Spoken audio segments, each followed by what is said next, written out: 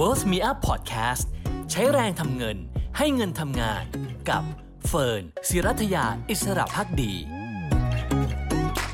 สวัสดีค่ะคุณผู้ชมค่ะต้อนรับเข้าสู่ลงทุนนิยมไลฟ์นะคะกับเฟิร์นค่ะศิรัทยาอิสระภักดีนะคะในวันพุธที่29มีนาคม2566นะคะวันนี้ชวนมาคุยในเรื่องของการคุ้มครองเงินฝากในบ้านเรากันสักหน่อยดีกว่านะคะโดยปกติแล้วนะคะล่าสุดเนี่ยเราจะได้รับการคุ้มครองหลายท่านทราบดีก็คือ1ล้านบาทแต่วันนี้เดี๋ยวเราจะมาเคลียร์คัดกันนะคะว่าคุ้มครองส่วนไหนบ้างรวมถึงถ้ามีเหตุไม่คาดฝันขึ้นเราจะได้รับการคุ้มครองในรูปแบบไหนได้เงินคืนหรือเปล่ามีกระบวนการอย่างไรแล้วก็ที่น่าสนใจกว่าก็คือสถานการณ์ที่เกิดขึ้นทั้งในฝั่งสหรัฐกับยุโรปคิดแบ็กกลับมาในบ้านเรามีความเหมือนต่างกันในรูปแบบไหนบ้างนะคะจะได้ให้คนที่ส่วนใหญ่เนี่ยฝากเงินอยู่แล้วเนี่ยได้เข้าใจถึงสิ่งที่กำลังเกิดขึ้นในแบงก์พาณิชย์บ้านเรานะคะร่วมพูดคุยเรื่องนี้พร้อมกันนะคะกับทางด้านของคุณทรงพลชีวปัญญาโรจน์ค่ะผู้อำนวยการสถาบันคุ้มครองเงินฝากสวัสดีค่ะคุณทรงพลคะครับสวัสดีครับสวัสดีครับคุณเฟิร์นค่ะก่อนอื่นนะคะต้องขอขอบคุณด้วยนะคะเพราะว่าติดต่อทางสถาบันคุ้มครองเงินฝากไปนะคะแล้วก็คุณสมพลก็ใจดีนะคะมาร่วมพูดคุยกับเราก่อนอื่นอยากให้อธิบายก่อนค่ะคุณสมพลว่าเหตุการณ์ที่เกิดขึ้นทั้งจากฝั่งสหรัฐที่เราเห็นทั้ง Silvergate SVB หรือแม้แต่ Signature Bank ที่ล้มลงไป3แบงก์ติดกันนะคะกับทางฝั่งยุโรปอย่างเช่น Credit Suisse นะคะที่มี UBS Take ไปแล้วเนี่ยเหตุการณ์เหล่านั้นเองตัดภาพกลับมาบ้านเรามันมีความเสี่ยงมากน้อยแค่ไหนมีความเหมือนความต่างยังไงบ้างคะครับถ้าบอกว่าเราดูเหตุการณ์ที่เกิดขึ้นจริงๆแล้วเนี่ยก็ต้องบอกว่าค่อนข้างไวนะครับเหตุการณ์ทั้งหมดเกิดขึ้นภายในเดือนมีนาคมที่ผ่านมานี่เองนะครับในทั้งในอเมริกาเองก็คือในส่วนของ Silicon Valley Bank นะครับแล้วก็ในส่วนของ Signature Bank เองเนี่ยเขาก็เป็นธนาคารซึ่งเราเรียกกันว่าเป็นธนาคารที่ไม่ได้มีขนาดใหญ่ติดอันดับท็อป 10 นะครับแต่เป็นธนาคารที่มีลำดับที่16แล้วก็เป็นธนาคารที่เป็นการดำเนินการเฉพาะด้านนะครับในอเมริกาทีนี้ปัญหาที่เกิดขึ้นในอเมริกาเองเนี่ยถ้าบอกว่าเราดูก็จะมีคำถามเกิดขึ้นค่อนข้างมากในช่วง 2-3 สัปดาห์ที่ผ่านมาถ้าเรามองกันลึกๆเนี่ยจริงๆแล้วเนี่ยการดำเนินการของธนาคารทั้ง2ธนาคารในอเมริกาเองเนี่ยแตกต่างจากการดำเนินการของธนาคารในประเทศไทยค่อนข้างเยอะนะครับทำไมผมถึงบอกอย่างนั้นเพราะว่าปกติแล้วถ้าเกิดเราดูในส่วนของธนาคารในประเทศไทยเองเนี่ยเราดำเนินกิจการธนาคารโดยทั่วไปเราก็รับเงินฝากแล้วเราก็ปล่อยกู้ใช่ไหมครับเพราะฉะนั้นเนี่ยเงินที่เรารับฝากมาแล้วเราไปให้สินเชื่อกับลูกค้าเนี่ยเราเรียกกันว่าloan to deposit ratio นะครับในส่วนของในประเทศไทยเองเนี่ยส่วนใหญ่แล้วธนาคารก็จะมีการนำเอาเงินฝากนี้ไปให้สินเชื่อซึ่งอัตราส่วนของเงินสินเชื่อเปรียบเทียบกับเงินฝากเนี่ยก็จะเป็นอัตราส่วนที่ค่อนข้างสูงนะครับก็คือสมมติรับมา100บาทเนี่ยการปล่อยสินเชื่อก็จะไม่น้อยกว่า70บาทนะครับบางธนาคารอาจจะถึง80บาทบางธนาคารอาจจะถึง100บาทหรือด้วยซ้ำไปนะครับแต่ถ้าเราดูในอเมริกาเองเนี่ยสิ่งที่เขาดำเนินการคือเขารับเงินมา100นะครับแต่ว่าเขาปล่อยสินเชื่อไปเนี่ยไม่ถึง50บาทนะครับในขณะที่อีกส่วนเนี่ยก็ไปเก็บเอาไว้ในการลงทุนซึ่งการลงทุนของธนาคารดังกล่าวนี้เนี่ยก็เป็นการลงทุนในตราสารซึ่งอาจจะมีความเชื่อว่าในส่วนของตราสารเหล่านี้เนี่ยคู่ค้าหรือคนที่เข้ามาออกตราสารนี้เนี่ยโอกาสที่จะมีความเสี่ยงในการที่จะไม่คืนเงินมีค่อนข้างน้อยนะครับซึ่งอาจจะไม่ผิดนะครับเผอิญไปเจอกับเหตุการณ์ที่สหรัฐอเมริกาเองมีการรับมือเรื่องของการขึ้นของเงินเฟ้อนะครับแล้วก็มีการขึ้นอัตราดอกเบี้ยมาเป็นระยะการที่เราซื้อบอนด์หรือหุ้นกู้ต่างๆเอาไว้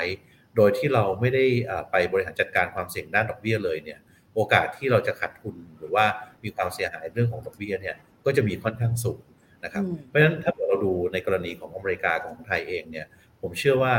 ปัจจัยพื้นฐานของการเกิดปัญหาไม่เหมือนกันนะครับของอเมริกาเองมีปัญหาของตัวเองรวมถึงการบริหารจัดการภายในของทางแต่ละองค์กรอยู่นะครับแต่ของเมืองไทยเองเนี่ยเรามีการประกอบธุรกิจกันอย่างเป็นปกตินะครับแล้วก็เป็นตามวิสัยของธนาคารพาณิชย์ที่ดำเนินการนั่นก็คือรับเงินฝากมาแล้วก็หารายได้จากการนำเงินฝากเหล่านี้เนี่ยไปให้สินเชื่อแล้วก็ไปพิจารณาสินเชื่อความเสี่ยงของลูกค้าแต่ละรายแล้วก็การคิดอัตราดอกเบี้ยก็จะคิดตามลักษณะของความเสี่ยงของลูกค้าแต่ละรายเพราะฉะนั้นในส่วนของอเมริกาเองกับของไทยเองผมเชื่อว่ามีความแตกต่างกันในขั้นพื้นฐานส่วนในส่วนของยุโรปเองเนี่ยก็เป็นปัญหาที่เกิดขึ้นเป็นระยะนะครับซึ่งในส่วนของธนาคาร ธนาคารกลางเองแล้วก็ทางหน่วยงานที่กำกับดูแลธนาคารเหล่านั้นเองเนี่ยก็ดำเนินการตามสิ่งที่ควรจะต้องดำเนินการนะครับเพราะว่าอย่างในประเทศไทยเองเนี่ยเราก็มีธนาคารที่มีความสำคัญเชิงระบบนะครับและในอเมริกาเองหรือในยุโรปเองก็จะมีธนาคารที่มีความสำคัญในเชิงระบบด้วยเช่นกันเพราะฉะนั้นเนี่ยในการกำกับดูแลธนาคารที่มีความสำคัญเชิงระบบเนี่ยก็จะมีการดำเนินการที่เข้มงวดกว่าแล้วก็มีแนวทางในการดำเนินการที่จะมีทางเลือกต่างๆในการแก้ไขปัญหาของสถาบันการเงินแตกต่างกันออกไปเพราะฉะนั้นโดยสรุปครับคุณเฟิร์นก็คือว่าปัญหาที่เกิดขึ้นในอเมริกากับในยุโรปเองเนี่ยผมเชื่อว่าไม่มีความเกี่ยวเนื่องกับในประเทศไทยนะครับแล้วก็ในเรื่องของผลกระทบทางตรงก็ไม่มีนะครับตามที่ทั้งทางธนาคารแห่งประเทศไทยเองก็ตามหรือว่าทางผู้ที่เกี่ยวข้องกับสถานการณ์ต่างๆเองก็ตามเนี่ยให้ข้อมูลเพิ่มเติมในการดำเนินการดังกล่าวผมก็เชื่อว่าอันนี้ไม่น่าเป็นห่วงในเรื่องของในประเทศไทยครับ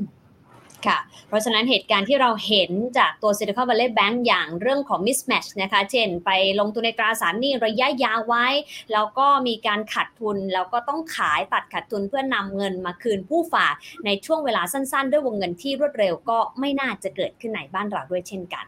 ทีนี้คุณทรงพลคะประเด็นหนึ่งที่น่าสนใจก็คือมันเป็นวิกฤต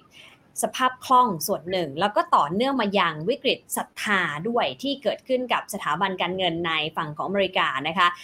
แม้ว่าจะต่างจากฝั่งของยุโรปไม่ว่าจะเป็นในส่วนของ Credit Suisse เองหรือว่ามี Deutsche Bank ในบางช่วงเวลาด้วยเนี่ยนะคะแต่เราเห็นโทนของผู้คนนะคะที่เกิดความไม่มั่นใจในเรื่องของธนาคารพาณิชย์ทั้งฝั่งนู้นนะคะทั้งอเมริกาทั้งยุโรปเราเซนติเมนต์แบบนี้ในบ้านเราเป็นยังไงบ้างได้มีการพูดคุยกันในวงการของนายธนาคารบ้างไหมคะอย่างที่ผมเรียนนะครับในส่วนของการประกอบธุรกิจแต่ละประเทศแต่ละธนาคารก็มีความแตกต่างกันพื้นฐานของธนาคารพาณิชย์ในประเทศไทยในการดำเนินกิจการก็เป็นการดำเนินกิจการที่เราเรียกกันว่าธนาคารพาณิชย์จริงๆนะครับเพราะฉะนั้นเนี่ยถ้าบอกว่าคุณเฟิร์นลองดูในช่วงโควิดที่ผ่านมาการดำเนินการหลายด้านก็ทำให้เกิดการกระตุ้นทางเศรษฐกิจที่ดีขึ้นนะครับแล้วก็มีการพยุงในเรื่องของปัญหาที่อาจจะเกิดขึ้นทั้งทางด้านของรายรับนะครับในเรื่องของภาคบริการที่มีความลำบากในเรื่องในช่วงโควิดที่ผ่านมาของเราเองเนี่ยตั้งแต่ปี2565ช่วงครึ่งหลังของปีจนถึงปัจจุบันเนี่ยผมเชื่อว่าหลายๆอย่างอยู่ในทิศทางที่ดีขึ้นนะครับแล้วก็ในการดำเนินการดังกล่าวนี้เนี่ยความกังวลใจในเรื่องของลักษณะการประกอบธุรกิจของบ้านเรากับในต่างประเทศเองเนี่ยค่อนข้างมีความแตกต่างกันอย่างสิ้นเชิงนะครับเพราะฉะนั้นผมบอกว่าถ้าเผื่อถามผมคือกังวลในเรื่องของการประกอบธุรกิจปกติของเราดีกว่านะครับเราอย่าไปกังวลเรื่องของทางด้านของทางนู้นแต่อย่างไรก็ตามเนี่ยการได้รับผลกระทบทางตรงหรือทางอ้อมในกรณีที่ถ้าบอกเราเป็นผู้ลงทุนที่ไปลงทุนในต่างประเทศบ้างนะครับหรืออาจจะมีการลงทุนในตราสารหนี้ที่อยู่ในต่างประเทศบ้างซึ่งคนไทยเองที่มีกำลังทรัพย์แล้วก็มีความเข้าใจในตลาดอาจจะมีหลายท่านที่อาจจะมีลงทุนในต่างประเทศบ้างเช่นกันอันนี้ก็ยอมรับว่าอาจจะได้รับผลกระทบจากต่างประเทศแต่ผลกระทบที่เกิดขึ้นในประเทศเองเนี่ยและปัญหาที่เกิดต่อเนื่องจากในประเทศเองเนี่ยยังค่อนข้างไกลนะครับเพราะฉะนั้นเนี่ยไม่ได้เป็นสิ่งที่น่ากังวลครับค่ะทีนี้กลับมาดูทางสถาบันคุ้มครองเงินฝากบ้างนะคะบทบาทหน้าที่ของเราเนี่ยเกิดขึ้นมาเพื่ออะไรแล้วก็เราเองให้ความคุ้มครองที่บอกว่าคุ้มครองเงินฝากเนี่ยช่วยอธิบายประเด็นนี้ให้ฟังนิดหนึ่งได้ไหมคะสมพลครับถ้าเผื่อว่าเราดูสมัยต้มยำกุ้งก็คือปี2540นะครับเราก็มีปัญหาเรื่องของเศรษฐกิจที่เกิดภาวะฟองสบู่นะครับแล้วก็มีการลอยตัวค่าเงินบาทนะครับแล้วก็มีความเสียหายของบริษัทที่เป็นสถาบันการเงินบางแห่งนะครับแล้วก็ในการดำเนินการดังกล่าวนี้เนี่ยผู้ฝากเงินส่วนใหญ่ก็จะถามคำถามว่าแล้วถ้าบอกว่าธนาคารพาณิชย์เองที่เขาทำมีการฝากเงินเอาไว้เนี่ยจะมีหลักประกันหรือว่ามีการคุ้มครองในลักษณะของตัวเขาเองเนี่ยได้ลักษณะไหนบ้างนะครับซึ่งในอดีตเนี่ยการแก้ไขปัญหาของสถาบันการเงินที่มีปัญหาเนี่ยก็มีการนำเอาการแยกลักษณะของตัวสินทรัพย์ต่างๆมีการดำเนินการแล้วก็มีการคุ้มครองผู้ฝากเงินโดยที่ยังไม่ได้มีการจัดตั้งสถาบันคุ้มครองเงินฝากนะครับโดยในปี2551นะครับก็มีการจัดตั้งสถาบันคุ้มครองเงินฝากขึ้นนะครับ ซึ่งในการดำเนินการดังกล่าวนี้เนี่ยก็เป็นการทำให้เกิดความมั่นคงในเรื่องของที่มาของแหล่งเงินนะครับแล้วก็ในเรื่องของการดำเนินการต่างๆที่เกี่ยวข้องซึ่งหลักของการคุ้มครองเงินฝากก็คือเราต้องการจะให้ผู้ฝากรายย่อยนะครับหรือผู้ฝากส่วนใหญ่เนี่ยได้รับความคุ้มครองในวงเงินที่เต็มจำนวนนะครับซึ่งปัจจุบันนี้เนี่ยในส่วนของวงเงินที่เราคุ้มครองก็คือตามหัวข้อเลยครับก็คือ1ล้านบาทนะครับซึ่งมีคนถามคำถามเยอะครับว่า1ล้านบาทเนี่ยเยอะไปน้อยไปควรจะปรับขึ้นหรือเปล่านะครับเรียนว่าตามหลักสากลนะครับโดยทั่วไปก็คือว่าในส่วนของวงเงิน1ล้านบาทนี้เนี่ยจะดูจากจำนวนคนที่เป็นจำนวนรายที่ไม่น้อยกว่า90%นั่นหมายความว่าถ้าเกิดเรามีคนอยู่100คนฝากอยู่ในระบบสถาบันการเงินเนี่ยอย่างน้อยที่สุดเนี่ย90คนในนั้นเนี่ยจะต้องได้ความคุ้มครองเต็มจำนวนนะครับอันนี้เป็นหลักการสากลแต่ว่าของประเทศไทยเราเองที่ทางสถาบันคุ้มครองเงินฝากคุ้มครองดูแลอยู่ในปัจจุบันนี้เนี่ยใน100คนนะครับคนที่เราดูแลเต็มจำนวนเนี่ยมีอยู่เท่ากับ98คนนะครับซึ่งก็ถือว่าเป็นคนที่ไม่น้อยแต่ว่าในส่วนของคนที่เกินกว่า1ล้านบาทไม่ได้แปลว่าเราไม่ได้คุ้มครองนะครับใน1ล้านบาทแรกอันนั้นเราได้รับความคุ้มครองเต็ม1ล้านบาทนะครับแต่ว่าในส่วนที่เหลือเนี่ยสถาบันคุ้มครองเงินฝากก็ทำอีกหน้าที่หนึ่งก็คือเราเป็นผู้ชำระบัญชีตามกฎหมายนะครับซึ่งในการดำเนินการดังกล่าวนี้เนี่ยก็จะมีหน้าที่ในการที่เอาสินทรัพย์ของธนาคารที่ถูกเพิกถอนใบอนุญาตนำไปจำหน่ายนะครับแล้วก็รวบรวมเงินมาแล้วก็เฉลี่ยคืนให้กับเจ้าหนี้แต่ละรายต่อไปนะครับซึ่งอันนี้เนี่ยก็เป็นสิ่งที่ดำเนินการเพราะฉะนั้นในเรื่องของการคุ้มครองเงินฝากหลักการก็คือเพื่อให้ผู้ฝากรายย่อยนะครับหรือคนจำนวนมากนะครับได้รับการคุ้มครองเต็มจำนวนซึ่งปัจจุบันของประเทศไทยเราก็อยู่ที่ 98% ครับค่ะทีนี้ปัญหาตรงนี้ต่อนิดนึงค่ะคุณทรงพลเพราะบอกว่าเกิน1ล้านเอาทรัพย์สินไปจำหน่ายแล้วก็จ่ายคืนผู้ฝากถือเป็นเจ้าหนี้ชั้นไหนคะคือเขาจะได้ก่อนได้หลังใครคนที่ถือตราสารหนี้หรือว่าในส่วนไหนเป็นระดับไหนคะคือในส่วนของเราแยกเป็น2ส่วนนะครับตัว1ล้านบาทแรกจบไปแล้วนะครับเพราะในส่วนนั้นเนี่ยทางด้านของผู้ฝากเงินก็ได้เงินที่เราคุ้มครองนะครับในส่วนที่เหลือเนี่ยก็ต้องมาดูเพราะปกติแล้วก็จะมีอย่างเช่นลูกจ้างของบริษัทนะครับหรือว่าในส่วนของสัมภาระนะครับอันเหล่านี้เนี่ยก็จะเป็นเจ้าหนี้ที่ถือว่าเป็นลำดับขั้นต้นนะครับในลำดับถัดไปก็จะของส่วนของเจ้าหนี้ที่เรามีอยู่ในส่วนของผู้ฝากเงินเนี่ยก็จะเป็นเจ้าหนี้ลำดับถัดไปนะครับที่ดำเนินการเพราะฉะนั้นเนี่ยการที่เราเฉลี่ยทรัพย์เนี่ยก็จะดูตามลำดับที่เกิดขึ้นแต่ว่าอย่างไรก็ตามเนี่ยระยะเวลาของการจำหน่ายหนี้เหล่านี้จำหน่ายทรัพย์เหล่านี้เนี่ยกับในเรื่องของการดำเนินการดังกล่าวนี้เนี่ยก็จะอยู่เราไม่สามารถกำหนดระยะเวลาที่แน่นอนได้นะครับแต่ว่าในส่วนของทรัพย์บางประเภทก็อาจจะจำหน่ายได้เร็วทรัพย์บางประเภทก็อาจจะจำหน่ายได้ช้าหน่อยนะครับอันนี้ก็จะมีความแตกต่างกันออกไปครับค่ะ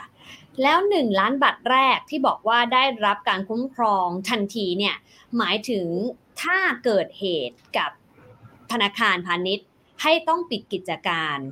ผู้ฝากเงินที่มีเงินไม่เกิน1ล้านบาทจะได้คืน 100% เลยหรือเปล่าหรือต้องรอกระบวนการทางกฎหมายด้วยเหมือนกับคนที่มีส่วนเกิน1ล้านบาทคะคุณสมพลจริงๆแล้วเนี่ยคนที่เกิน1ล้านบาทหรือว่าน้อยกว่า1ล้านบาทนะครับในส่วนของที่ได้เต็มจำนวนนี้เนี่ยไม่ในอันที่1เนี่ยเกิดเหตุการณ์ก็คือว่าธนาคารถูกเพิกถอนใบอนุญาตนะครับเราก็จะดำเนินการทำเป็นสถาบันคุ้มครองเงินฝากมีหน้าที่2หน้าที่ที่1ก็คือจ่ายเงินที่เราคุ้มครองให้นะครับการจ่ายเงินที่เราคุ้มครองให้จะจ่ายให้ภายใน30วันนะครับโดยที่ไม่ต้องมายื่นคำร้องนะครับถ้าเกิดว่านึกในสภาพในอดีตเนี่ยก็คือว่าอาจจะต้องไปยื่นคำร้องที่ไหนไหมต้องไปกรอกแบบฟอร์มหรือเปล่าว่าตัวเองมีบัญชีธนาคารอยู่หรือต้องไปแสดงหลักฐานอะไรหรือเปล่านะครับซึ่งในการดำเนินการในการแก้ไขกฎหมายในปี2560ที่ผ่านมานี้เนี่ยมีการแก้ไขกระบวนการนะครับแล้วก็ทำให้ผู้ฝากเงินเนี่ยมีความสะดวกมากขึ้นก็คือว่าสมมติคุณเฟิร์นหรือผมเนี่ยมีเงินฝากอยู่และธนาคารที่เราฝากไว้เนี่ยมีปัญหาเนี่ยเราไม่ต้องไปทำนะครับในวันที่คุณเฟิร์นธนาคารนั้นถูกปิดเนี่ยสถาบันคุ้มครองเงินฝากจะได้รับข้อมูลเงินฝากของเราเนี่ยที่มีอยู่กับธนาคารนั้นภายในวันนั้นเลย นะครับเพราะเราได้มีการดำเนินการเชื่อมต่อระบบเรียบร้อยหมดแล้วนะครับพอหลังจากที่เราได้เงินได้ข้อมูลนั้นมาเนี่ยข้อมูลจะมีด้วยกันอยู่2ส่วนนะครับส่วนที่1คุณเฟิร์นมีเงินฝากอยู่เท่าไหร่มีอยู่กี่บัญชีละกี่บาทแล้วก็มีดอกเบี้ยด้วยไหมนะครับมีเงินต้นเท่าไหร่มีดอกเบี้ยเท่าไหร่นะครับส่วนที่2มีหนี้ที่ยังไม่ได้ชำระบ้างไหมที่ถึงกำหนดแล้วแต่ยังไม่ได้จ่ายนะครับยกตัวอย่างเช่นถ้าเกิดมีหนี้ครบกำหนดไปวันที่15แต่ว่าวันที่30แล้วก็ยังไม่ได้จ่ายอันนี้ถือว่าเป็นหนี้ค้างชำระนะครับปกติการที่เราคุ้มครอง1 ล้านบาทนี้เนี่ยจะเป็นการคุ้มครองที่เป็นเงินที่เราฝากไว้บวกด้วยดอกเบี้ยนะครับหักด้วยเงินที่เราค้างชำระหนี้อันไหนที่ยังไม่ได้ถึงกำหนดเนี่ยเราจะไม่ถือว่าเป็นหนี้ค้างชำระนะครับเพราะฉะนั้นเนี่ยตัวนี้ก็จะได้คืนในส่วนของที่เราเรียกว่าเป็นเงินที่เราคุ้มครองเนี่ยภายใน30 วันนะครับเราก็จะดำเนินการในเรื่องของระบบแต่ว่าสิ่งที่เป้าหมายภายในของทางสถาบันเนี่ยไม่ได้ภายใน30 วันนะครับก็คือต้องให้เร็วกว่านะครับซึ่งก็ขึ้นอยู่กับลักษณะความซับซ้อนของข้อมูลนะครับแล้วก็ในเรื่องของตัวของคุณเฟิร์นเองด้วยนะครับถ้าเกิดคุณเฟิร์นเองมีการผูกเลขประจำตัวประชาชนไว้กับพร้อมเพย์เนี่ยเราก็จะได้เงินคืนค่อนข้างเร็วเพราะว่าเราไม่ต้องไป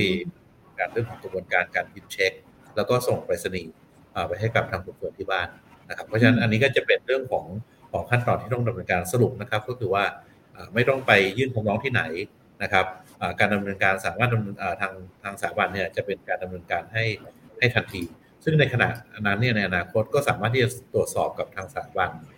ผ่านช่องทางเว็บไซต์หรือ call center ในการดูว่าตัวเงินของเราเนี่ยจะได้คืนประมาณเท่าไหร่แล้วก็เมื่อไหร่นะครับอันนี้ก็เป็นที่ดำเนินการถัดไปคือเรื่องของการชำระบัญชีนะครับในการดำเนินการสมมุติว่า1 ล้านบาทได้ไปแล้วอันนั้นก็จบสำหรับคนที่ไม่เกิน1 ล้านบาทอันนั้นได้เต็มจำนวนเพราะฉะนั้นในอนาคตเราขายสินทรัพย์อะไรได้คนที่ได้ไปแล้วเรียบร้อยครบตามที่ตัวเองมีเนี่ยไม่ต้องมาทำอะไรแล้วนะครับเพราะฉะนั้นตัวเองก็ถือว่าได้เงินครบตามเต็มจำนวนของตัวเองมี 10,000 ก็ได้ 10,000 เรียบร้อยมี1 ล้านที่ควรจะได้รับก็ได้1 ล้านครบนะครับเพราะฉะนั้นในส่วนของคนเหล่านั้นก็ไม่ต้องไปทำอะไรแต่คนที่มีอาจจะมีอยู่สมมติ 1.2 ล้านแล้วตอนแรกเนี่ยได้เป็น1 ล้านแล้วส่วนอีก 200,000 เนี่ย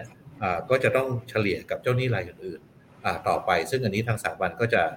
แจ้งในเรื่องของวิธีการในการดำเนินการในอนาคตต่อไปนะครับเพราะฉะนั้นอันนี้ก็ไม่ต้องห่วงเหมือนกันเพราะว่าเรามีหน้าที่ตามกฎหมายในการที่จะดำเนินการจำหน่ายสินทรัพย์ที่ธนาคารที่ถูกเพิกถอนอนุญาตเนี่ยจะต้องดำเนินการให้เรียบร้อยครับค่ะทีนี้เฟิร์นขอโฟกัส1 ล้านบาทนิดนึงค่ะคุณทรงพลว่ามันคุ้มครองอะไรบ้างเพราะว่าตอนนี้มันก็มีลูกมีหลานเต็มไปหมดเลยนะคะเช่นสมมติแบงก์ A นะคะแบงก์ A ก็มีเงินสมมติเฟิร์นมีเงินฝากบัญชีของแบงก์ A แต่แบงก์ A ก็มี e-saving แต่ใช้อีกชื่อหนึ่งแต่อยู่ภายใต้แบงก์ A นะเฟิร์นก็มีเงินเหมือนกันนะคะแล้วก็อันเนี้ย e-savingแม้จะคนละแบรนด์แต่อยู่ภายใต้แบงก์ A เหมือนกัน total เป็น1 ล้านหรือแยกกันอย่างไรอันนี้ประเด็นหนึ่งนะคะกับอีกหลายอย่างที่หลายคนถามเช่นเรื่องของสลากออมสินนะคะแบงก์รัฐให้คุณสมพลช่วยค่อยๆไล่เรียงประเด็นเหล่านี้หน่อยค่ะว่า1 ล้านบาท cover ส่วนไหนบ้างค่ะครับสำคัญที่สุดอันที่1ก็คือว่าจะต้องเป็นสถาบันการเงินภายใต้พรบธุรกิจสถาบันการเงินนะครับซึ่งปัจจุบันเนี่ยมีทั้งหมด32 แห่งนะครับถ้าเผื่อว่าอยากจะทราบว่าที่ไหนบ้างนะครับดูที่เว็บไซต์ของทางสถาบันคุ้มครองเงินฝากได้นะครับก็คือ www.dpa.or.th นะครับหรือโทรมาที่1158ก็ได้นะครับต้องเป็นสถาบันการเงินตามพรบธุรกิจสถาบันการเงินนะครับอันที่2บัญชีที่เราคุ้มครองเนี่ยเป็นบัญชีเงินฝากที่เป็นเงินบาทมีสมุดไม่มีสมุดนะครับเป็น Digital Savings เป็นเงินฝากประจำเป็นเงินฝากออมทรัพย์เหล่านี้เนี่ยคุ้มครองหมดแต่วิธีการคุ้มครองก็คือว่า1 คนต่อ1 แบงค์นะครับสมมุติตัวผมเองเนี่ยมี e-saving อยู่1 บัญชีมีฝากประจำอยู่1 บัญชีมีกระแสรายวันอีก1 บัญชีแต่ละบัญชีมีเงินอยู่ 20,000 บาทนะครับผมก็เอา3 บัญชีนี้มารวมกันก็เท่ากับ 60,000 บาทนะครับเพราะฉะนั้นการคุ้มครองก็คือจะอยู่ที่ 60,000 บาทขอโทษครับซึ่งลักษณะการคุ้มครองเนี่ยจะเป็นต่อ1 คนต่อ1ธนาคารนะครับขอโทษครับ ได้ค่ะก็เดี๋ยวให้คุณผู้ชมได้เห็นภาพนะคะว่าก็คือการคุ้มครองก็จะอยู่ภายใต้ตัวพรบนะคะที่มี32แห่งแล้วก็เป็น1ล้านบาทต่อ1สถาบันการเงินนะคะไม่ว่าคุณจะมีกี่บัญชีในนั้นอยู่ภายใต้ตัวเลขเดียวกันก็คือ1ล้านบาทนั่นเองนะคะอันนี้คือประเด็นแรกใช่ครับแล้วก็ สมมุติว่า ในถ้าบอกว่าเรามีเงินฝากที่เป็นเงิน US ดอลลาร์อันนี้ไม่คุ้มครองนะครับก็คือขอให้เป็นเงินบาทนะครับทีนี้ในส่วนของธนาคารอื่นๆที่ไม่ได้อยู่ในพรบธุรกิจสถาบันการเงินก็คืออย่างเช่น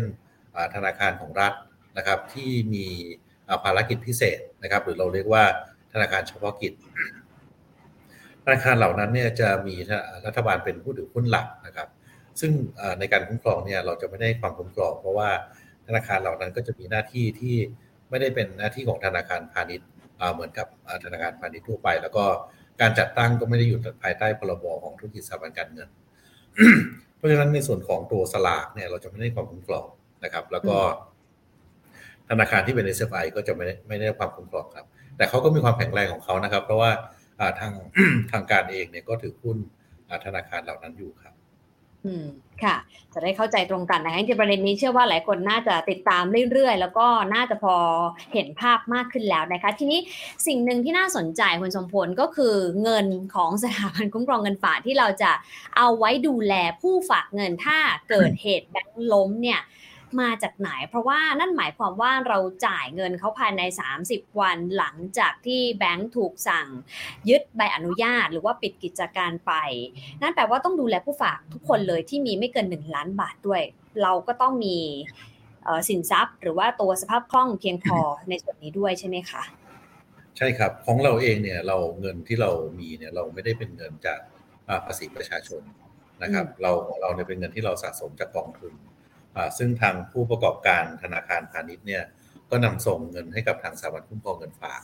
เอามาสะสมเอาไว้นะครับซึ่งปัจจุบันเราได้รับเงินนำส่งเนี่ยอยู่ที่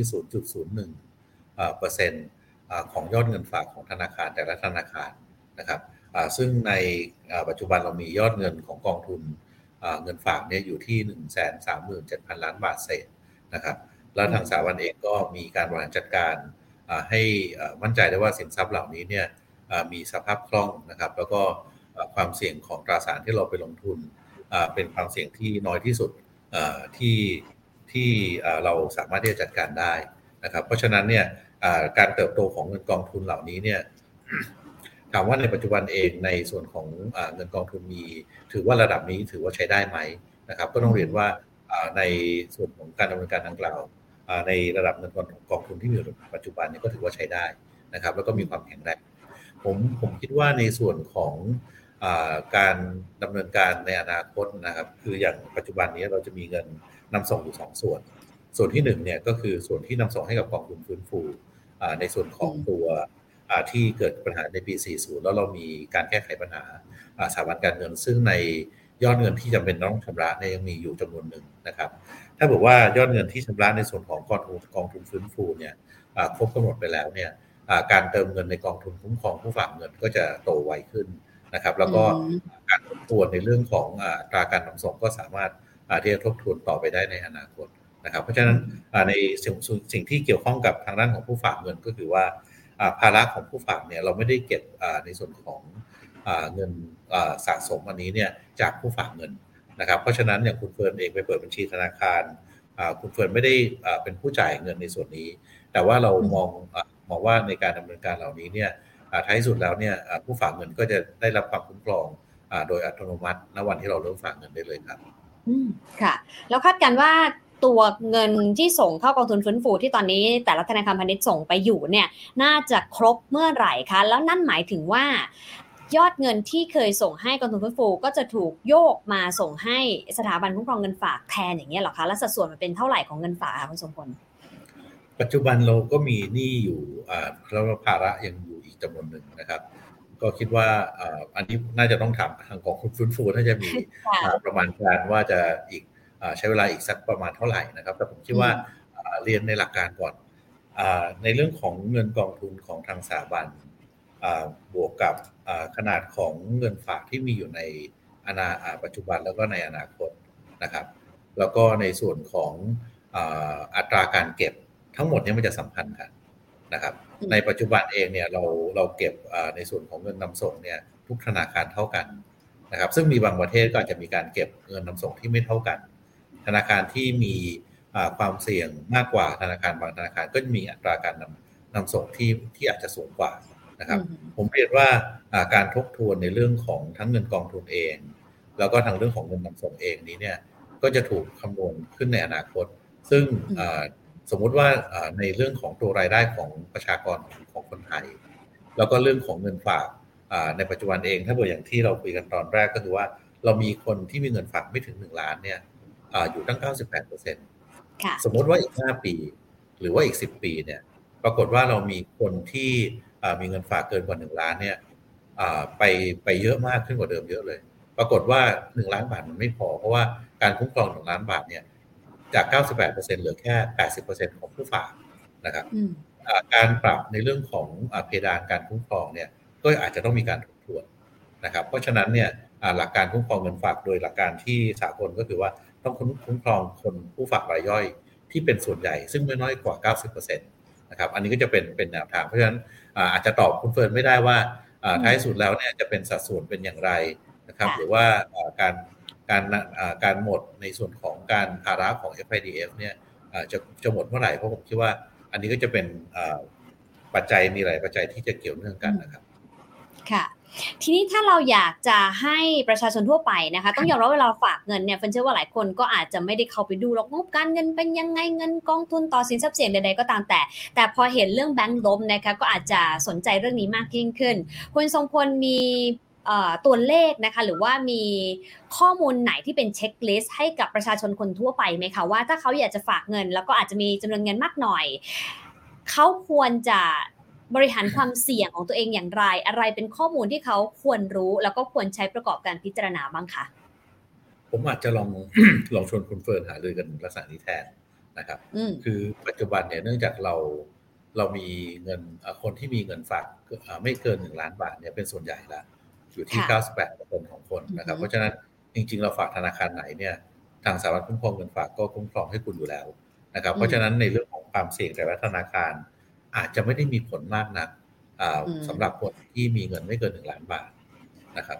สำหรับคนที่มีเงินเกินกว่า1 ล้านบาทเนี่ยปัจจุบันก็มีหลายท่านที่เลือกลงทุนในหลายหลักทรัพย์นะครับหรือว่าในหลายช่องทางหรือหลายเครื่องมือนะครับไม่ว่าจะเป็นเรื่องของการลงทุนในโลหะมีค่านะครับเช่นทองคำการลงทุนในตราสารทุนนะครับหรือมีการซื้อหุ้นกู้ซึ่งเงินบาทเนี่ยเงินฝากเนี่ยที่เป็นเงินบาทเนี่ยกลับเป็นที่เขาไม่ได้ฝากไว้เป็นหลักนะฮะนึกออกไหมคือผลตอบแทนที่สมมติถ้าเปรียบเสมือนกับ 100% ของสินทรัพย์ที่มีเนี่ยเงินฝากอาจจะเป็นที่พักเงินด้วยซ้ำไปหรือว่าอาจจะเป็นที่เอามาใช้ในการที่จะให้ได้ผลตอบแทนบางส่วนแล้วก็จัดสรรพอร์ตโฟลิโอเนี่ยเป็นหลายๆส่วนด้วยกันนะครับเพราะฉะนั้นเนี่ยผมเรียนว่าในส่วนของธนาคารพาณิชย์ไทยปัจจุบันเองเนี่ยในการภายใต้การกำกับดูแลของทางทบท.เองก็มีความแข็งแรงทุกแห่งนะครับแล้วก็เงินกองทุนก็มีระดับที่สูงมากนะครับเพราะฉะนั้นเนี่ยในการพิจารณาแต่ละธนาคารเองอาจจะดูผลตอบแทนแล้วก็ดูความสะดวกของการใช้บริการของตัวเองเนี่ยในเรื่องของการเลือกฝากมากกว่าการเลือกของความแบงค์ไหนเสี่ยงมากกว่ากันเพราะว่าในลักษณะของการประกอบธุรกิจในประเทศไทยไม่ได้มีความแตกต่างกันมากนักไม่เหมือนในต่างประเทศนะครับค่ะเพราะจริงๆแบงก์เราต้องบอกว่าอาจจะไม่ได้หลากหลายอย่างแบงก์ในสหรัฐเนี่ยเข้าใจว่ามีเป็น 1,000 แบงก์กว่า 1,000 แบงก์เลยนะคะบ้านเราน้อยมากนะคะเมื่อเทียบกับความหลากหลายของทางฝั่งสหรัฐด้วยนะคะของอเมริกาเนี่ยจะมีอยู่ 4,000 กว่าธนาคารแล้วก็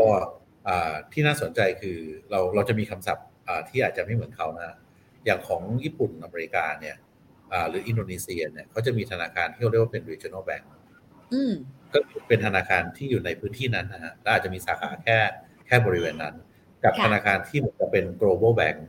นะครับของเราเนี่ยเราไม่มี regional bank กับ global bank เรามีแบงก์พาณิชย์นะครับเพราะฉะนั้นในความเปราะบางของธนาคารเนี่ยจะไม่เท่ากันนะครับถ้าเกิดเราดูในอเมริกาเองเนี่ยถามว่าประวัติเคยมีธนาคารที่ถูกสั่งให้ปิดไหมมีอยู่ตลอดเวลาอินโดนีเซียก็มีอยู่ตลอดเวลาแต่นั่นเป็นเพราะว่าธนาคารเขามีขนาดที่ไม่ได้ใหญ่ แล้วก็มีจำนวนที่ค่อนข้างมากครับค่ะจะได้เข้าใจเหตุผลด้วยนะคะแล้วก็อีกอย่างนึงคุณสมบัติคะถ้าเราเห็นใครบางคนบอกว่าโอ๊ยถ้ามีเงินเกินล้านบาททำยังไงเฟิร์นไม่แน่ใจเฟิร์นเข้าใจแบบนี้ถูกหรือเปล่าก็คือก็กระจายสถาบันไปก็ได้อย่างน้อยเนี่ย32ล้านบาทก็คือได้รับการคุ้มครองจาก32สถาบันการเงินอย่างนี้เข้าใจถูกไหมคะอันนั้นเป็นวิธีที่ง่ายที่สุดนะครับที่สามารถทำได้ครับแต่ผมคิดว่าในปัจจุบันก็ยังไม่ต้องเลือกวิธีนั้นก็ได้นะครับเพราะว่าในส่วนของประเทศไทยเองยังไม่ได้อยู่ในภาวะที่จะต้องมีความกังวลในลักษณะนั้นในปัจจุบันค่ะได้เลยค่ะคุณทรงพลอยากฝากอะไรให้กับคุณผู้ชมที่ติดตามอยู่บ้างคะก่อนที่จะไปสู่คำถามที่ก็มีบางท่านเริ่มถามเข้ามาแล้วด้วยค่ะเดี๋ยวไปที่คำถามเลยก็ได้ครับแล้วเดี๋ยวเราอาจจะขมวดกับสุดท้ายก็ได้เลยค่ะทีนี้มีคนถามเกี่ยวกับเรื่องของประกันเหมือนกันนะคะจริงๆเขาถามแบบนี้ค่ะบอกว่าถ้าซื้อประกันมานะคะของบริษัทหนึ่งแต่ซื้อจากธนาคารถ้าธนาคารนั้นล้มมีความเกี่ยวข้องด้วยหรือเปล่าว่าประกันนั้นจะได้รับผลกระทบหรือบริษัทประกันได้รับผลกระทบต้องเรียนว่า อันนี้ไม่ได้ตอบในฐานะของสถาบันคุ้มครองเงินฝากนะครับตอบในฐานะที่เป็นคนหนึ่งที่ซื้อประกันเหมือนกันนะครับจริงๆแล้วเนี่ยตัวประกันเองก็เป็นคู่สัญญาระหว่างประกันกับคนที่ซื้อประกันนะครับก็คือคนที่ underwrite policy เนี่ยกับคนที่ซื้อ policy เนี่ยก็จะเป็นคู่ค้ากันต่อให้ธนาคารที่เป็นตัวแทนเขาไม่อยู่เนี่ยตัวสัญญาระหว่างบริษัทที่เราไปทำสัญญาไว้ด้วยเขาก็ยังอยู่นะครับเพราะฉะนั้นเนี่ยสมมติธนาคารถูกเพิกถอนอนุญาตไปนิติกรรมระหว่างเรากับบริษัทประกันที่เราซื้อเอาไว้เนี่ยก็ไม่ได้หายไปนะครับเพราะฉะนั้นก็ผมเชื่อว่าก็เป็นการติดต่อกับทางด้านของบริษัทประกันโดยตรงเนี่ยก็จะได้รับความคุ้มครองเหมือนเดิมเพียงแต่ว่าทางบริษัทที่เขา เป็นบริษัทประกันเนี่ยเขาอาจจะบอกว่าวิธีการติดต่อเขาในอนาคตจะให้ติดต่อช่องทางไหนหรือว่ามีเอเจนต์ใหม่ในอนาคตที่จะช่วยดูแลเราแทนเอเจนต์เก่าหรือเปล่านะครับก็เหมือนกับตอนที่เราสมัยก่อนที่เราไม่มีแบงก์แอชชวรันเนี่ยเราก็มีนายหน้าประกันใช่ไหมฮะซึ่งนายหน้าประกันเนี่ยบางครั้งเนี่ยเขาก็อาจจะเลิกการเป็นนายหน้าก็มีซึ่งในการดำเนินการเหล่านั้นเนี่ยบริษัทประกันก็จะยังดูแลลูกค้าผู้ถือกรมธรรม์อยู่เพราะฉะนั้นผมเชื่อว่าตัวนี้ไม่มีความเกี่ยวเนื่องกันครับค่ะเพราะฉะนั้นก็ไม่เกี่ยวแล้วก็จริงๆก็ไม่ได้เกี่ยวกับ1ล้านบาทที่คุ้มครองด้วยนะคะนี้ clarify ให้กับคุณผู้ชมนิดนึงเพราะว่าเดี๋ยวจะเข้าใจผิดเพราะว่าถ้าไม่ใช่คำว่าเงินฝากก็ไม่เกี่ยวกับการคุ้มครองดังกล่าวถูกไหมคะคุณสมพลใช่ครับค่ะทีนี้ในด้านของสคฟ.เองนะคะเฟิร์นถามเป็นความรู้นิดนึงว่าวงเงินที่เราบอกว่าเรามี1ค่ะคุณเฟิร์นเอาให้ทีมงานเอาตัวคำถามเมื่อกี้ขึ้นมานิดนึงนะก็อาจจะสับสนตรงคำพูดนี้คือถ้าเราซื้อประกันออมทรัพย์ของบริษัทจุดๆเนาะคือคำว่าออมทรัพย์เนี่ยมันคือการสะสมเงินนะครับแต่จริงมันไม่ใช่บัญชีเงินฝากออมทรัพย์เพราะฉะนั้นเนี่ยตัวนี้เนี่ยเป็นการสะสมเงินซึ่งเป็นลักษณะหนึ่งของกรมธรรม์ก็คือเราเก็บเงินไปเรื่อยๆถึงจุดหนึ่งเขาก็อาจจะมีเงินบำนาญให้เราหรือว่าเป็นเงินสะสมคือจ่ายเบี้ย5ปีคุ้มครอง12ปีเหล่านี้เนี่ยก็จะเป็นลักษณะของการที่เป็นลักษณะของประกันที่เรียกว่าเป็นประกันประเภทออมทรัพย์นะครับเพราะฉะนั้นเนี่ยเรากับคู่สัญญาของเราก็ยังเป็นเหมือนเดิมครับไม่เกี่ยวข้องเพราะฉะนั้นคำว่าออมทรัพย์อาจจะเป็นกรณีที่อาจจะทำให้เกิดความสับสนคือไม่ใช่เงินฝากนะครับการซื้อประกันออมทรัพย์ไม่ใช่การฝากเงินไว้กับธนาคารครับค่ะจริงดูคำว่าเงินฝากก็ได้นะคะเพราะว่าหลายคนจะได้เข้าใจว่าอะไรที่อยู่ในความคุ้มครองเราเช็คได้ไหมคะคุณทรงพลโดยปกติเขาเช็คจากที่ไหนได้ไหมคะว่าเงินฝากประเภทไหนหรือว่าผลิตภัณฑ์ทางการเงินประเภทไหนที่รับการคุ้มครองเช็คได้ครับเช็คกับทางสถาบันคุ้มครองเงินฝากได้หรือว่าจริงๆแล้วเนี่ยถ้าคุณเฟิร์นกลับไปดูที่บ้านในบุ๊กแบงก์นะครับถ้าใช้แบบบุ๊กอยู่เนี่ยควรจะมีเขียนว่าได้รับความคุ้มครองโดยสถาบันคุ้มครองเงินฝากนะครับหรือว่าถามจากทางธนาคารหรือผู้ให้บริการได้เลยว่าอันนี้คุ้มครองไหมแต่ผมเรียนง่ายๆเลยว่าถ้าเป็นเงินฝากที่เป็นเงินบาทมีบุ๊กไม่มีบุ๊กนะครับคุ้มครองหมดครับแต่ถ้าเกิดว่าเป็น e-money อันนี้ไม่ได้ให้ความคุ้มครองนะครับหรือว่าเป็นสกุลเงินตราต่างประเทศอันนี้ก็ไม่ได้ให้ความคุ้มครองครับ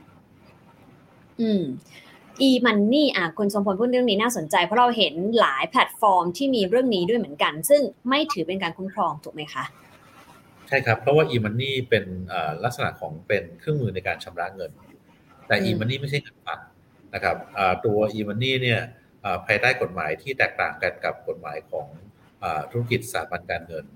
ก็เป็นพรบเรื่องของการชำระเงินนะครับเพราะฉะนั้นเนี่ยในส่วนของ e-money เป็นตัวกลางในการชำระเงินเท่านั้นนะครับซึ่งมีการให้บริการทั้งธนาคารพาณิชย์แล้วก็บริษัทที่ไม่ใช่ธนาคารพาณิชย์ส่วนนี้เนี่ยเราไม่ได้ถือว่าเป็นเงินฝากก็จะไม่ได้รับความคุ้มครองตามสถาบันคุ้มครองเงินฝากครับแล้วในอนาคตถ้ามี virtual bank ล่ะคะคุณทรงพลครับถ้า virtual bank ก็ต้องเรียนว่า virtual bank เป็นธนาคารที่แตกต่างจากธนาคารทั่วไปอย่างเดียวก็คือไม่มีสาขานะครับการให้ใบอนุญาตก็คือภายใต้พรบธุรกิจสถาบันการเงินนะครับการรับฝากก็คือเป็นการฝากบัญชีที่เป็นเงินฝากที่เป็นเงินบาทมีออมทรัพย์มีกระแสรายวันมีฝากประจำเหล่านี้เนี่ยก็จะดำเนินการตามปกติเพราะฉะนั้นการได้รับความคุ้มครองของสถาบันคุ้มครองเงินฝากก็จะดำเนินการไปตามปกติครับเพราะฉะนั้นเพียงอย่างเดียวก็คือว่าไม่มีสาขาครับทีนี้เฟิร์นถามเพิ่มนิดนึงเมื่อสักครู่คุณสมบอกว่าเงินฝากต้องเป็นเงินบาทไม่ใช่เงินต่างประเทศทีนี้เฟิร์นถามกลับแต่ถ้าเป็นธนาคารต่างประเทศที่เราไปฝากเงินบาทและอยู่ภายใต้ก็คือ32สถาบันนั้นเนี่ยเราก็ได้รับการคุ้มครองถูกไหมคะในส่วนของความคุ้มครองเนี่ยคนที่มาประกอบธุรกิจในประเทศไทยเราก็ได้รับการอนุญาตจากแบงก์ชาติเนี่ยก็คือสาขาของธนาคารพาณิชย์ต่างประเทศนะครับหรือว่าบริษัทที่มีการจัดตั้งในประเทศไทยแต่ว่าเป็น subsidiary ของธนาคารในต่างประเทศนะครับบริษัทเงินทุนแล้วก็บริษัทเครดิตฟอง CA เหล่านั้นก็จะได้รับความคุ้มครอง1 ล้านบาททุกหน่วยงานครับได้ค่ะท่านเดิมนะคะก็อธิบายมาหลายประเด็นทีเดียวฝนขอค่อยๆเล่าไปนะคะคุณสุพลจะได้เห็นภาพไปพร้อมกันด้วยนะคะคือเขาบอกแบบนี้เขาบอกว่าเขาซื้อประกันออมทรัพย์ไว้หลายฉบับแล้วก็มีเงินฝากรวมเฉพาะเงินฝากเนี่ยก็ประมาณเกิน3 ล้านบาทอันนี้คือประเด็นแรกนะคะซึ่งถ้าเข้าใจไม่ผิดคือถ้าฝากสถาบันการเงินอย่างน้อย3 สถาบันขึ้นไปก็ cover หมดถูกไหมคะคุณสมพลครับเฉพาะเงินฝากมีเงินฝากนะครับทุกธนาคารเกิน3 ล้านนะครับสมมติอย่างที่คุณชวนบอกตอนต้นก็ฝากธนาคารละ1 ล้านนะครับอันนี้ก็เท่ากับคุ้มครองเต็มจำนวนทั้งหมดละนะครับแล้วก็ในส่วนของตัวประกันออมทรัพย์อันนี้ก็จะเป็นนิติกรรมกับทางบริษัทประกันนะครับซึ่งผมคิดว่านี้ก็ในส่วนของการประกันก็มีหน่วยงานกำกับดูแลของประกันอยู่นะครับซึ่งอันนี้ก็จะได้รับความคุ้มครองอีกลักษณะหนึ่งซึ่งทางด้านของประกันก็มีการคุ้มครองเหมือนกันนะครับแต่ว่าวิธีการในการปฏิบัติก็จะมีความแตกต่างกันจากทางที่ทางสถาบันคุ้มครองเงินฝากดำเนินการในส่วนของธนาคารพาณิชย์ครับค่ะอีกประเด็นหนึ่งนะคะเดี๋ยวให้ทีมขึ้นมาเขาน่าจะเข้าใจจะได้เข้าใจตรงกันว่าประกันกับเงินที่เข้ามาในบัญชีที่เป็นเงินออมทรัพย์เหมือนหรือต่างกันยังไงนะคะเขาบอกว่าส่วนเงินประกันเนี่ยทุกฉบับเนี่ยนะคะก็ประมาณ1.5 ล้านบาทแต่ประเด็นตรงนี้ค่ะเพราะว่าเงินประกันออมทรัพย์เนี่ยมันจะมีเงินกลับเข้ามาในบัญชีเงินฝากด้วยซึ่งเงินเนี้ยมันกลับเข้ามาทุกเดือนค่ะแปลว่าเงินส่วนนี้มันถูกคุ้มครองถูกไหมคะเพราะเป็นเงินฝากใช่ครับ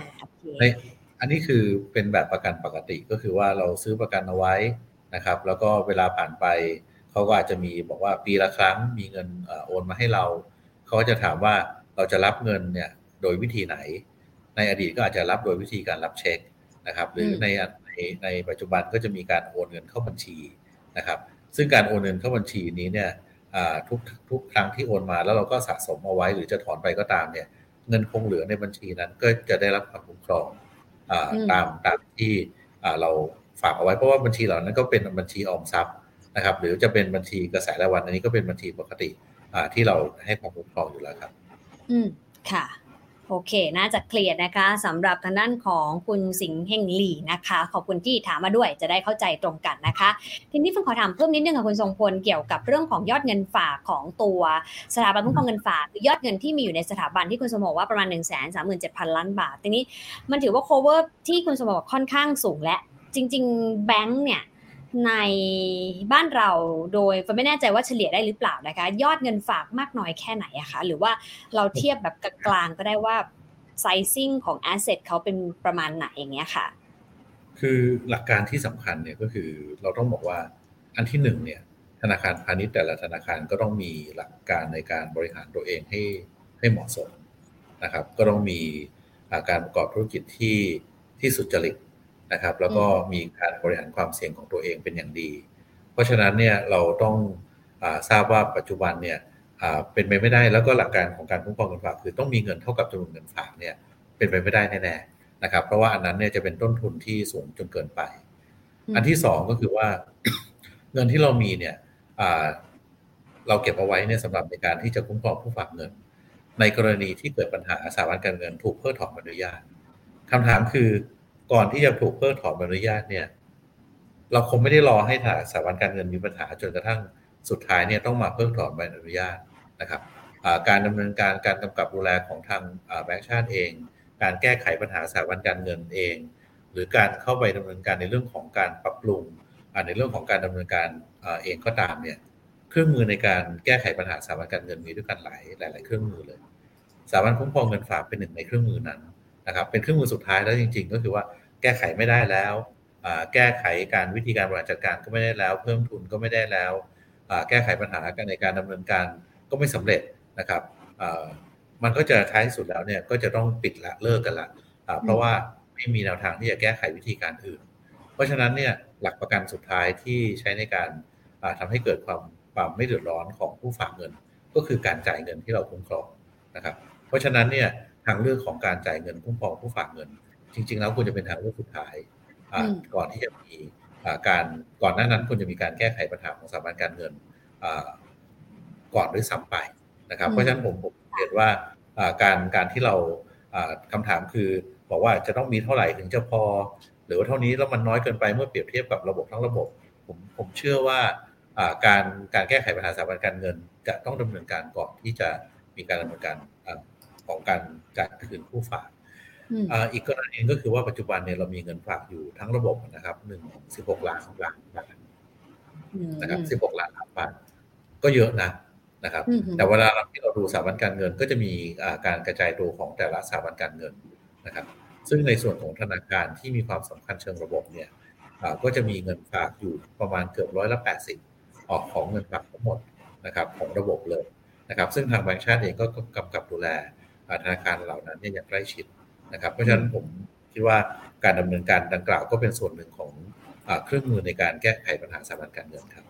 ค่ะได้ค่ะขอเป็นคำถามสุดท้ายนะคะจากคุณพันธิรานะคะถามว่าถ้าอนาคตคนฝากเงินเพิ่มขึ้นวงเงินคุ้มครองเงินฝากก็อาจจะเพิ่มขึ้นด้วยใช่ไหมคะครับอย่างที่เราคุยกันตอนต้นรายการนะครับก็คือว่าการวงเงินคุ้มครองเงินฝากเนี่ยในการปรับก็จะมีการทบทวนโดยใช้ปัจจัยหลายๆปัจจัยที่1นะครับก็คือดูการกระจายตัวของผู้ฝากเงินถ้าอนาคตคนฝากเงินกันเพิ่มขึ้นจะมีอยู่2กรณีนะครับคือแปลว่ามีเงินเยอะขึ้นนะครับหรือว่ามีจำนวนคนเยอะขึ้นถ้าเราบอกว่ามีคนที่มีเงินเยอะขึ้นเยอะเลยคือกลายเป็นว่าคนฝากเกิน1 ล้านบาทเนี่ยเกิน 10% นะครับก็คือแปลว่าคนฝากน้อยกว่า1 ล้านบาทเนี่ยไม่ถึง90ละ